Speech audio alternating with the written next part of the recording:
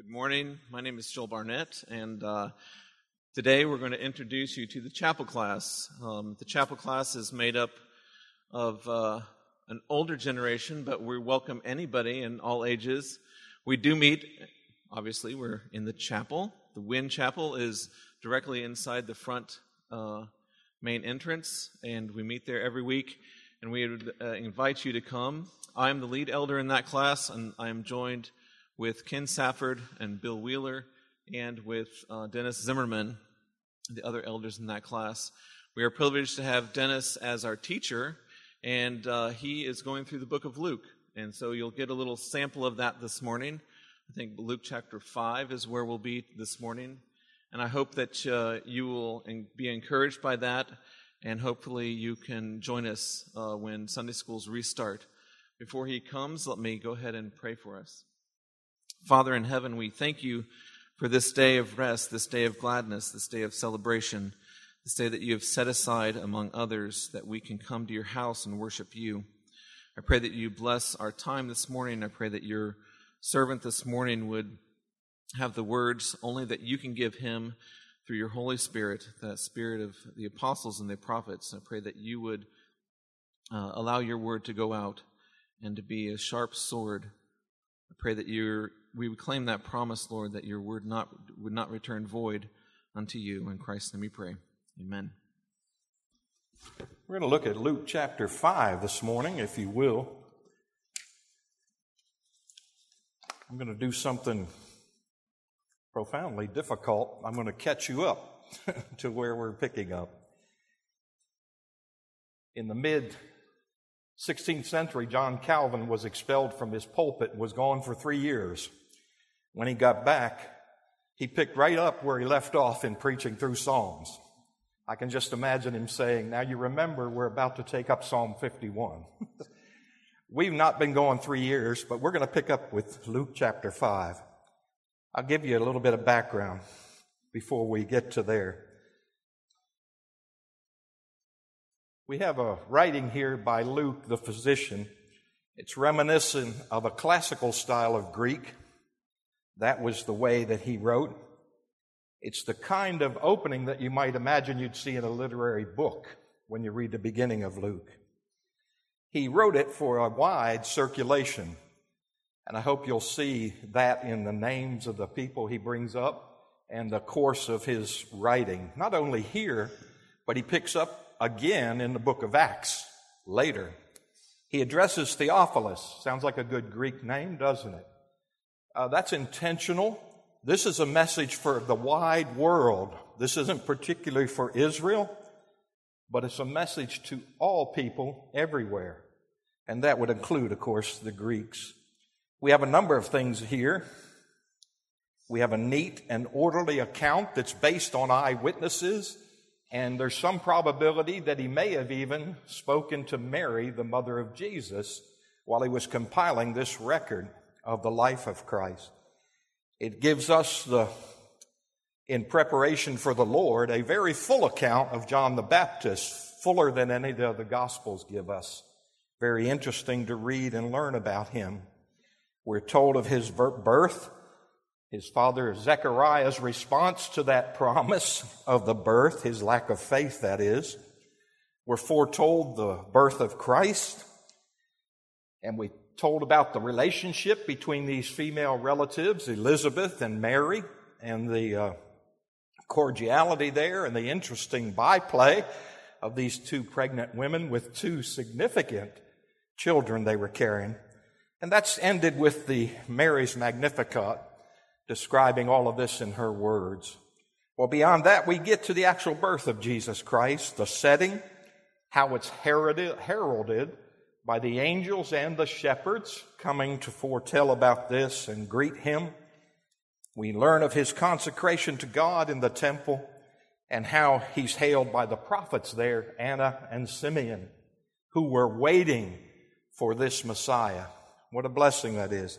We learn of the growth of Jesus, his consecration back there at the temple, and then later, at the time of Passover, as a 12-year-old, displays amazing wisdom from on high at 12 years of age.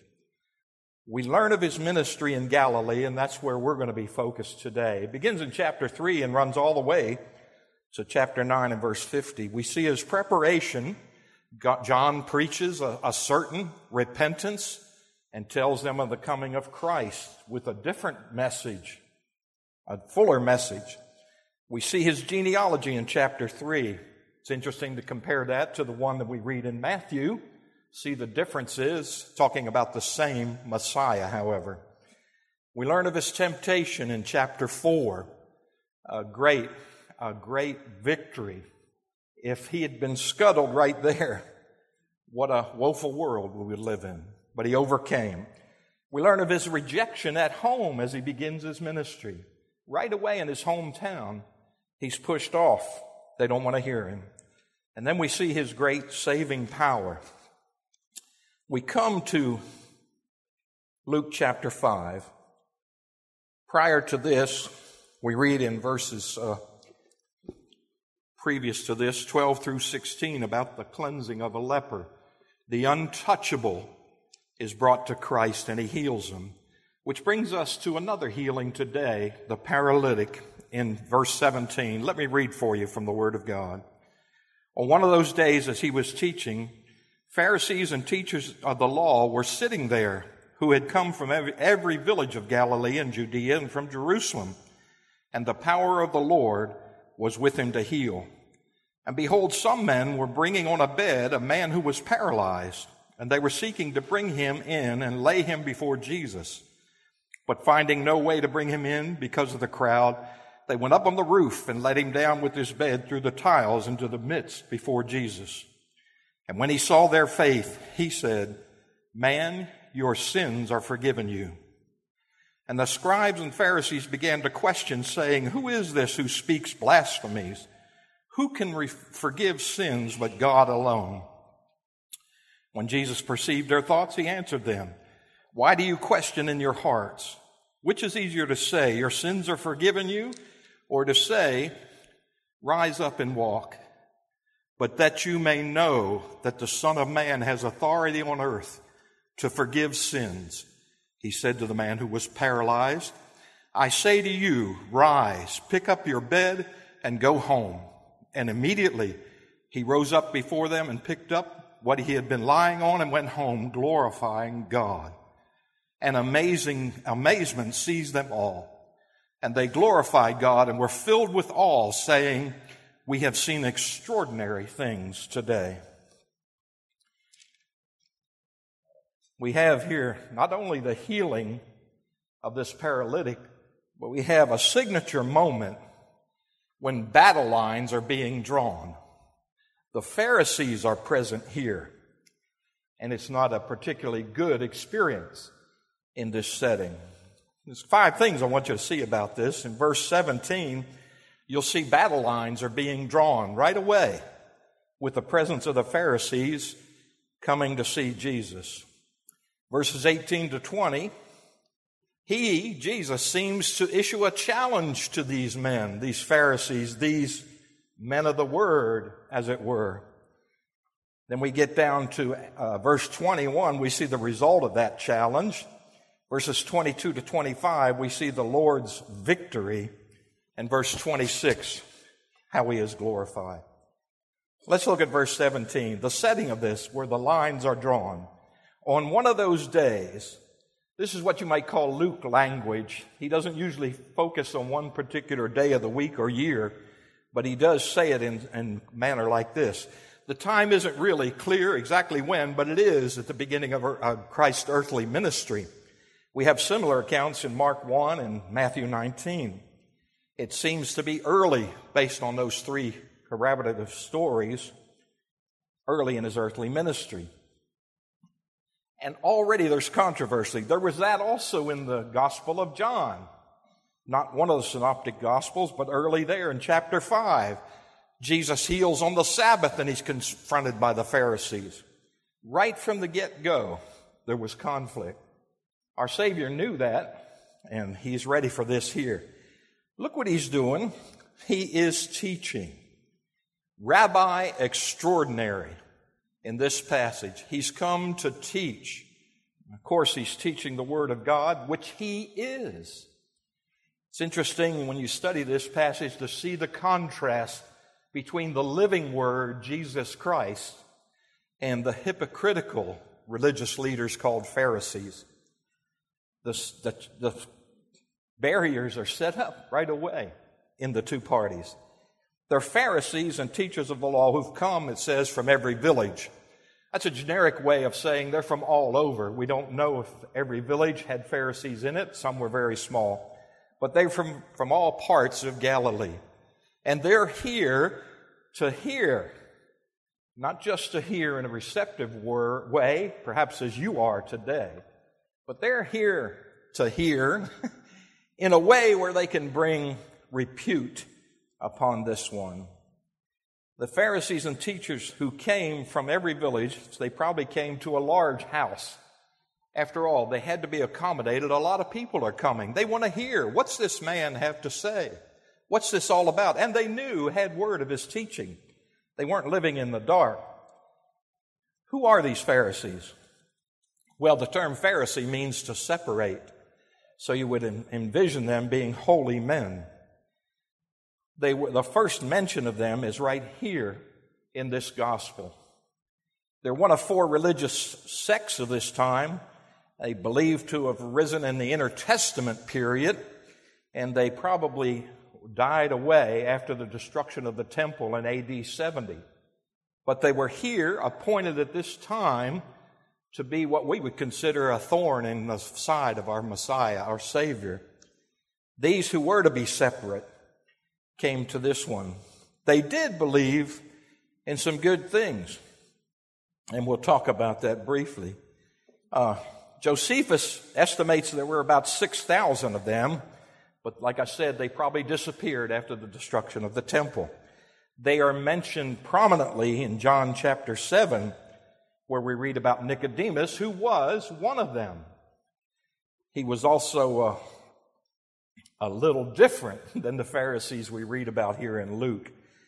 You might also remember another Pharisee of some repute from the book of Acts. You got any idea who I'm talking about?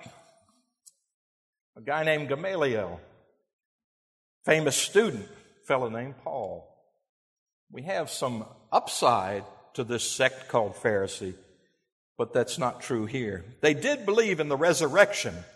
We read of that in Acts chapter 23. That is unlike the Sadducees, who did not believe in the resurrection. They also believed in angels and demons and human responsibility. They had a zeal for the law. You can see that right here. But it was misplaced zeal. Our Lord in other places rebuked them. Matthew 15, we read this. And why do you break the commandment of God for the sake of your tradition? They had that zeal that was misplaced, misguided, outside of the law of God. What was going on there? It was the one about the washing of hands, how they were accusing Christ's disciples in this matter. And then in Luke, later in our book of study, chapter 11, we read this.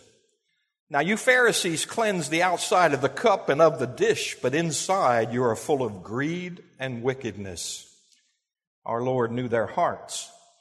Those who believed in the resurrection did not believe in the resurrection and the life, how Jesus is characterized in Scripture. Well, other sects about this time included the Sadducees that I just talked about, members of the Sanhedrin. They were elite, wealthy people, unlike the Pharisees, who seemed to be middle-class religious servants, who did not believe in the resurrection. We also have the Zealots, revolutionaries seeking freedom from Rome. They were a religious, if you will, sect. And the Essenes, an aesthetic and monastic group. But here in particular, this case, we have these, the Pharisees, teachers of the law, lawyers, scribes. They made a lifetime study of this law, but overlooked the one who came to fulfill the law. They had heard of Jesus. They had heard of his power to heal. They were, if you will, here to see it. They get to see this in person. I wonder if the thought went through their mind, is this the Messiah? Is this the one we're looking for? Well, their reaction would say no. In their minds, this wasn't the Messiah. He had all the power that was given to the Son of God, but it's also good to remember that he was more than that. He was the God-man. Philippians characterizes him this way in Philippians 2. He emptied himself by taking on the form of a servant, being born in the likeness of men. He was God-man. Perhaps that was a barrier to their thinking, these Pharisees. But in this role, he came and had to deal, after showing this particular power in the presence of these particular religious leaders. He had a battle on his hand. They came, I believe, with a spirit of malice and envy to look upon Christ. I don't know if you've ever come to church that way before you were a believer. Yeah, I'll go if you make me. But I'm not inclined to listen to any of this nonsense, in quotes. Well, in that case, in that context, we see secondly what happens in verses 18 to 20. Putting that before us, we read, "Behold, some men were bringing on a bed a man who was paralyzed, and they were seeking to bring him in and lay him before Jesus. But finding no way to bring him in because of the crowd, they went up on the roof and let him down with his bed through the tiles into the midst before Jesus. And when he saw their faith," talking about Jesus, "he said, 'Man, your sins are forgiven you.'" Can you imagine what went through the minds of the Pharisees? What would go through your mind if somebody said that to you? Your sins are forgiven. They were seeking to bring him in and lay him before Jesus. That is instructive in and of itself. They must have known about him. I don't know if they had believing faith towards salvation, but they believed that Jesus could heal. And these four men, took him to go before Jesus. They get there and they can't get through because of the crowd. In this house where they had to be meeting, and we know there's a lot of Pharisees, there are a lot of scribes, others who've come, it's crowded. They can't get him before Christ. What are they going to do? We've come all this way for his healing. Well, they didn't turn around and go home. Not being able to get through the crowd, they go up on the roof, let him down through the tiles into the presence of Jesus. This physical wretch who couldn't move himself, they take him up there, paralyzed. Maybe he had a spinal cord injury, something done to his brain that affected his motor skills. We're not given that background. But he could not move. He's paralyzed. So he had to be carried. Think of this man, please, in the context of Scripture. I believe he had to be a man of faith. He wanted to go see Jesus. I need to be healed. This man, I heard, does it. I don't have the ability, but I need to go. He still knew that Jesus had the ability to heal, but beyond that, he probably knew Jesus had an inclination to do that. The record of his ministry, even up to this point, was that he was inclined to heal people. What love, what gentleness in our Savior. Well, look at his friends. They're determined to get to Jesus. I don't know how far they came from. They carried him all the way. All right, we're here. We're close. There's the house he's in. Uh-oh. We can't get in. Can you imagine trying to get in the Bon Secours Center to see a playoff game, carrying a man on a bed, trying to get through that crowd? Or leaving the game in Atlanta after watching the Braves, trying to get out through that great body of people? But his friends, even after they come all that way and met that obstacle, were determined to get to Jesus. I don't know how far away they were, but I can imagine it wasn't easy. It probably would have taken, I envision 4 people carrying this. Probably would have took at least 6 to carry me. I don't weigh just a small amount. But they didn't give up. The obstacle was not going to deter them. They did what it took for their friend. Is that faith? Yes. You know what else it is? Without a doubt, it's a demonstration of Christian love. What a lesson that is for us. They know he is beyond human help, so they are going to get to Jesus, whatever it takes. They go with courage and with resourcefulness here. Don't we need friends like that? We have a koinonia ministry here. If you aren't plugged in, why not? Can't you be a friend like this? Won't you be? Don't we need friends like that? Don't we need to be friends like that? How far will you go for a Christian brother or sister? You know, we'll take great pains when we're in earnest. I have a grandchild that gets up every day on his own and gets a ride somehow or other to a local high school, we're talking about summertime, so he can practice soccer. It's admirable. Let's translate that over to the religious side. How far will you go? What will keep you from the Lord in your walk? Physically able to. A disease, perhaps, that's affected us for some time. Other things as well. We need courage, resourcefulness. We need to get through.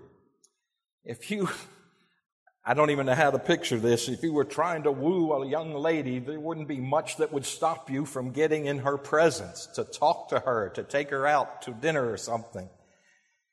We need friends like this, and we need to be friends like this. Once on the roof, they lower his bed down through the tiles right before Jesus. There were tiles there, most likely. They had to be cleared away. A hole still had to be made to get this bed down in front of Christ. They were willing to do that, resourceful enough to do it, and they're not going to be deterred. Once on the roof, they lower him, and this man's need isn't stated here, but it's very obvious, isn't it? Or is it? Let's ask ourselves that question. What happens when he's lowered there? What do we read? They lowered him in the midst, and when he saw their faith, again talking about Christ, he said, "Man, your sins are forgiven you." Up to this verse, we don't have any indication that they're taking him there because he needs the Lord for salvation. The man hasn't said a word about I've come to repent and confess. The friends who have carried him don't say anything about that. What's going on there? Well, it's a lesson that this is God-man here, not just man walking the earth. This is God who in his omniscience knows the heart of this disabled man. He knew his primary, that is, Jesus knew this paralytic's primary need, the forgiveness of sins. We pray every Wednesday through a long litany of people who have physical needs. And sometimes it burdens the heart not to see more spiritual needs on there. Isn't that the primary need of every one of us? Isn't that one of the reasons we're here today? Isn't that the reason a group of our very dedicated men go downtown every Thursday night? Why some of us are in the prison ministry? This is man's greatest need. We can pray for all the healing, and I'm all for that. You know I've got a son in need. But listen, even in the healing, there's still an end to life. There's a day of judgment. There's a facing the Lord to talk about our sins. The omniscient God-man, knew the paralytic's primary need. Remember what Matthew 1:21 said about Jesus? "You shall call his name Jesus, for he shall save his people from their sins." Now, let me put a hyphen in there, or parentheses. This is not to say that this paralytic's problem was caused by sin. We know that's not the case. Over in John chapter 9, we know about a blind man who was brought to Jesus, and his disciples asked, Was it his sin or his parents'? The answer was neither one, basically. It was for the honor of the Lord. It was that Christ would be glorified in this situation. But it's interesting, before we leave this and look at the physical healing, to think how serious Jesus takes sin.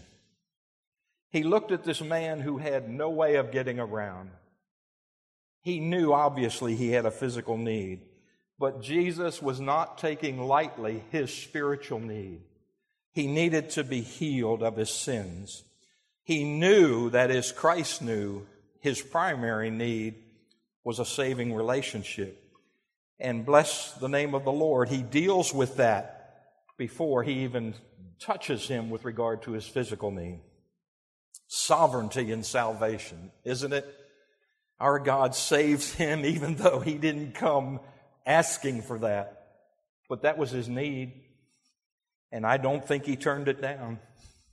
Well, verse 21, we see the result of what Jesus did here in the third place.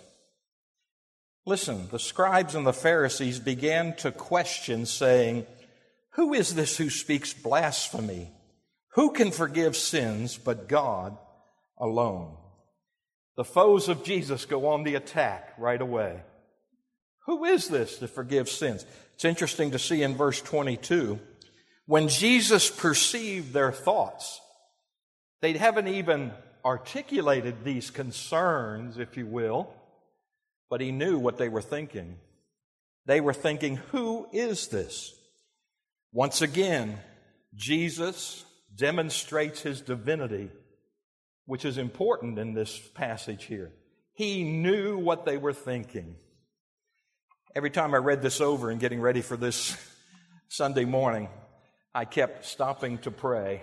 I know you know my thoughts, Lord. Please forgive me. Every day there's something that gets in there that exhibits the old man in my thoughts. We have to be concerned about this. Christ is. He exhibited his divine authority to forgive these sins, and these Pharisees did not like it. In fact, they hated him for this. But Jesus knew it. This is probably the first time in Luke that strong opposition to the scribes and Pharisees is clear to us. But it won't be the last time. There'll be many others. Listen what they're saying, verse 21. Who is this? Who can do this? It's like a derogatory thing. It's like somebody coming up to you and saying, who are you? What are you trying to tell me that for? Who are you? I imagine they've heard that on Thursday nights on Main Street. Who are you? Well, I'm just a sinner like you, but by God's grace, I've been found out, been given new life. They knew the law. They figured this was blasphemy. Interesting, though, isn't it? How does Christ confront them? Based on what he knew they were thinking. These keepers of the law, these Pharisees who were spiritual leaders, did not get out from behind the cloak of cowardliness and confront Jesus Christ. They didn't get in his face and say, you're blaspheming. At this point in the gospel record, that didn't take place. But he still knew what they were thinking. They were thinking in ungodly ways. Who are you? Who are you to do this? But God knew their thoughts. Verse 20, their question is answered. One of the things they're doing here is working from a wrong premise. I think I heard it in the army or something. They were demonstrating what's called stinking thinking. They had things backward. I think it's Philip Ryken who lays this out for us. Logic calls for us to have a major premise, a minor premise, and then a conclusion. The Pharisees' major premise is this: only God can forgive sins. Their minor premise is this: for God to do so, for man to do so is blasphemy. So their conclusion, of course, is Jesus is blaspheming. Like many other areas of so-called religious leaders' lives, Christ has turned that on its head. The major premise is this: only God can forgive sins. But now it takes a turn. The minor premise is this: this man forgives sins. The conclusion is he must be God or he has God's power. That is the right conclusion about this man, Jesus Christ. The Pharisees don't see it. Well, in verses 22 to 25, look at the Lord's victory here. Verse 22, we see he perceived their thoughts. In Mark, it says he realized in his spirit. In Matthew, it puts it more succinct. He saw what they were thinking. Verse 23, direct question here to them. It would have been interesting to see what their answer was. Which is easier, to say your sins are forgiven you, or to say rise up and walk? Which is easier? Figure that out and tell me. Well, for Christ, I might say they were both equally within his power. You know, it'd be easier to say someone, your sins are forgiven. What's going on? It's a work inside in the heart. What proof do we have? None immediately. We may years down the road as we see people's sanctification evident. So no one would see. So perhaps they thought, well, that's easy. Anybody can say your sins are forgiven. What proof do we have? Or what about healing? Is that easier? Well, that's what they wanted. They wanted to see something. They didn't have hearts to believe. What if there's no cure? You can see that. The man doesn't get up, doesn't walk away. Okay, your hypocrisy is proven. You say you can heal, but you haven't done it. And then you could say, perhaps it's blasphemy. But neither of those are true. They have come to find fault and don't find it. The man is healed, and because Christ is who he says, that you may know the Son of Man has authority on earth to forgive sins. He doesn't say to heal. The man, the Son of God, the Son of Man has authority. I say to you, rise, pick up your bed, and go home. His authority is substantiated. It is proven to be true when this man gets up and picks up his bed and goes home. Christ didn't wait for their answer. He says that you may know this is true. What is the sadness of all this? That though the Pharisees knew, they still got their hackles up. They were mad. They were angry. They were set against Jesus Christ. Very interesting. This is the first use of that term which Jesus liked to call himself, the Son of Man. It's used 25 other times in Luke. What's interesting about this is it is non-nationalistic. Remember we were talking about Luke wanted people to see the gospel is for all the nations? Christ talks about himself as the Son of Man. He is with us. He's not somewhere way up there that we can't approach, like perhaps the God of the Pharisees. Luke wants us to know that Jesus is the Savior of the world. That's pretty inclusive. Let me remind you of John chapter 4. Remember, Christ came, dealt with the Samaritan woman. Well, later, a lot of times we stop right there. But later, that message got out in Samaria, and we read this. These Samaritans say to the woman, "It is no longer because of what you said that we believe, for we have heard for ourselves, and we know that this is indeed the Savior of the world." Christ's message was getting out. It was going beyond Jerusalem. It was going to Judea and to Samaria and to the ends of the earth. What a blessing that was. And then we read, after he told him to rise up, immediately he rose up before them. That's great to read. Before them, the Pharisees were there, picked up what he had been lying on and went home, glorifying God. What a reaction. We cannot thwart God. We can't keep him from doing all his perfect will. And what a blessing that we can't. Can you imagine this man's exultation? Can you imagine the party when he got home? I trust he might have gone to the temple first. I don't know. Or if he wasn't near the temple, to another place of worship. Verse 26, the last thing. Jesus is glorified in all this. Amazement seized them all, and they glorified God and were filled with awe, saying, "We have seen extraordinary things today." That means this amazement thing. In Matthew, he describes it as awe-struck. In Mark, it said they were astonished. This is beyond belief. Here it says they were seized with it. It's like it's a force that they couldn't deal with, but it seized them. My friends, I would ask you, have you ever been I know there's none of you here have been brought up from a bed like this man, but have you ever been seized with a knowledge of our triune and awesome God? Have you ever thought about His perfect holiness, His power, His presence, to such an extent that you were like this, seized with awe, in amazement at who our God is? Well, I hope that spirit grips you as you go into worship. The last thing I'd have you to see here is this. And the scribes and the Pharisees said, nothing. What could they say? There is no record of them saying a word here. Our God had His way. To this paralytic's wonder, amazement, and probably thankful heart. What a God we serve.